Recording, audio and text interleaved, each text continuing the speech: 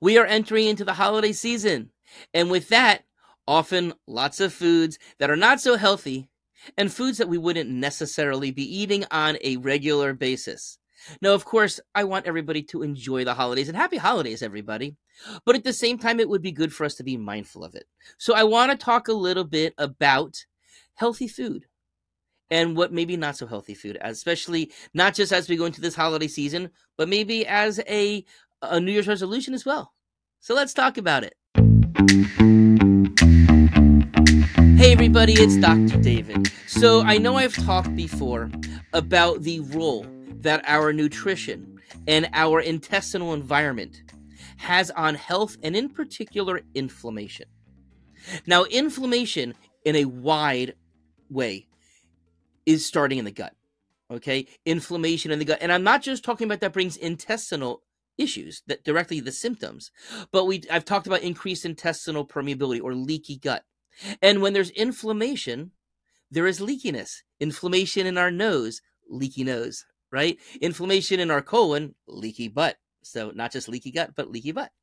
So we want to be mindful of that because too much inflammation, that's a bad thing.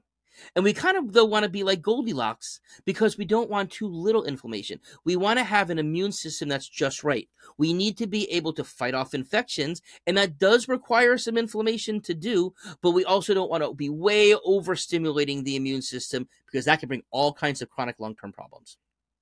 Okay, now I want to present some goals. Again, maybe it doesn't start this month or even next month, but you can certainly maybe start working on it in between the holidays. But really, if, as I mentioned, to at least be thinking about these things for a New Year's resolution. But I realize that many of our New Year's resolutions, they'll last a few weeks, and this really needs to be something that you'd be thinking of a lifestyle. So whatever changes that you can make from what I'm going to discuss, it's still better than nothing. Okay? Now, first of all, we want to talk about the microbiome itself. These are the good bacteria that are living there and the environment that they are in. Okay? Now, the best way for us to make sure that our intestines are well populated is, first of all, avoiding antibiotics as much as possible. Antibiotics cannot determine that this is a good bacteria and it gets to say, and this is a bad bacteria and it's got to go. It can knock it all out. So, of course, antibiotics should be minimized. Of course, there are very important times for it, but it's also known that like 70% of antibiotics in America actually were not needed. And most infections are viruses, which, of course, antibiotics do nothing for. Okay. But also, we want to talk about replenishing and having good levels of the flora. And that is done by fermented foods, things like kefirs and yogurts and kombuchas and sauerkraut. And I've put a list of all of the fermented foods in the show description below, so you can see it all there. Now, of course, some people may not like those foods, may not have it available to them. And there's also probiotics that people can take as a supplement, and that will certainly help boost the levels, but usually you will get more out of the food. In fact, a quarter teaspoon of sauerkraut juice, not even the cabbage, has more flora than almost any probiotic supplement on the market. And that's usually, at such a small amount, easy to mix into food, move into a smoothie or something along those lines. But that can really make a big difference. Okay. Now, in addition to that, if a person has candida yeast, fermented foods could make that worse. So be cautious that if you have that issue already, you may want to deal with the candida first. Or if you bring in fermented foods and instead of feeling better, you start feeling worse, again, that may be that you have candida and you're not even aware of it. So just one word of caution there. But if it seems as if your body is going forward with that well, great things to be bringing into our diet. Now, the next thing are prebiotics, fiber, in particular, insoluble fiber. Okay, things that you may have heard about like chicory root, Jerusalem artichoke, asparagus, not so ripened bananas in particular. I've also put a list of the different prebiotic foods, and that you can find in the show description down below as well. So check them out because, again, the more variety that we have, the better there too. Okay. Now, of course, if a person will not eat those types of foods, there are also supplements that you'll see with inulin and Jerusalem artichoke, chicory root.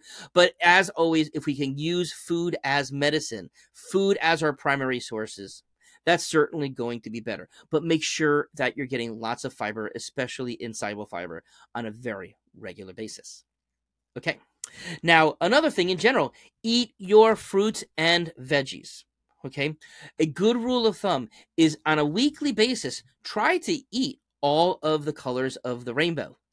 Each of different color is associated with different phytonutrients, things that are good for our body. And of course, let alone all of the good fiber that they have and all of the vitamins and the minerals. So, not peeling our fruit if we can, because there's more fiber in there as well. Now, it is felt that people should eat about at least 5 servings of vegetables a day. And a serving is actually dependent on how big a person is. And it's felt that 1 serving is what a person can hold in the palm of their hand. So, of course, a 3 or 4 or 5-year-old child is not going to have the same type of size needs as a person who's a grown adult. So that, of course, is pretty important as well. Now, in addition to that, we want to make sure that that we're just, if you put it into a smoothie, that's fine. Okay. Don't juice it though, because that kind of leads into the next thing, which is avoiding added sugar. Okay. Juices themselves are added sugar. If you do it in a smoothie where you're getting all of the fruit, all the fiber, all the nutrients, that's different. But fructose, there's a lot of sugar there, and it's really not helpful sugar as a whole. So really avoiding juices. If your kid drinks it, watering down the juices, all really important stuff. Okay. Now, in addition to that, we want to be avoiding processed foods really as much as we possibly can. Okay.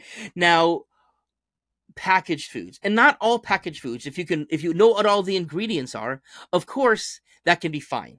Right. And some people find it's easier to do packaged fruits and vegetables. Okay.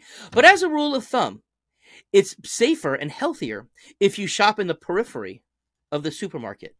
Certainly in the periphery of the food market is where you're going to find more fresh foods, and you're going to find your dairy and your eggs, and you're going to find your plant-based milks if you're trying to avoid dairy. And of course, that's where you're going to find your fresh meats and your poultries and your fishes. Your fish. But also that's where your produce is going to be found, right?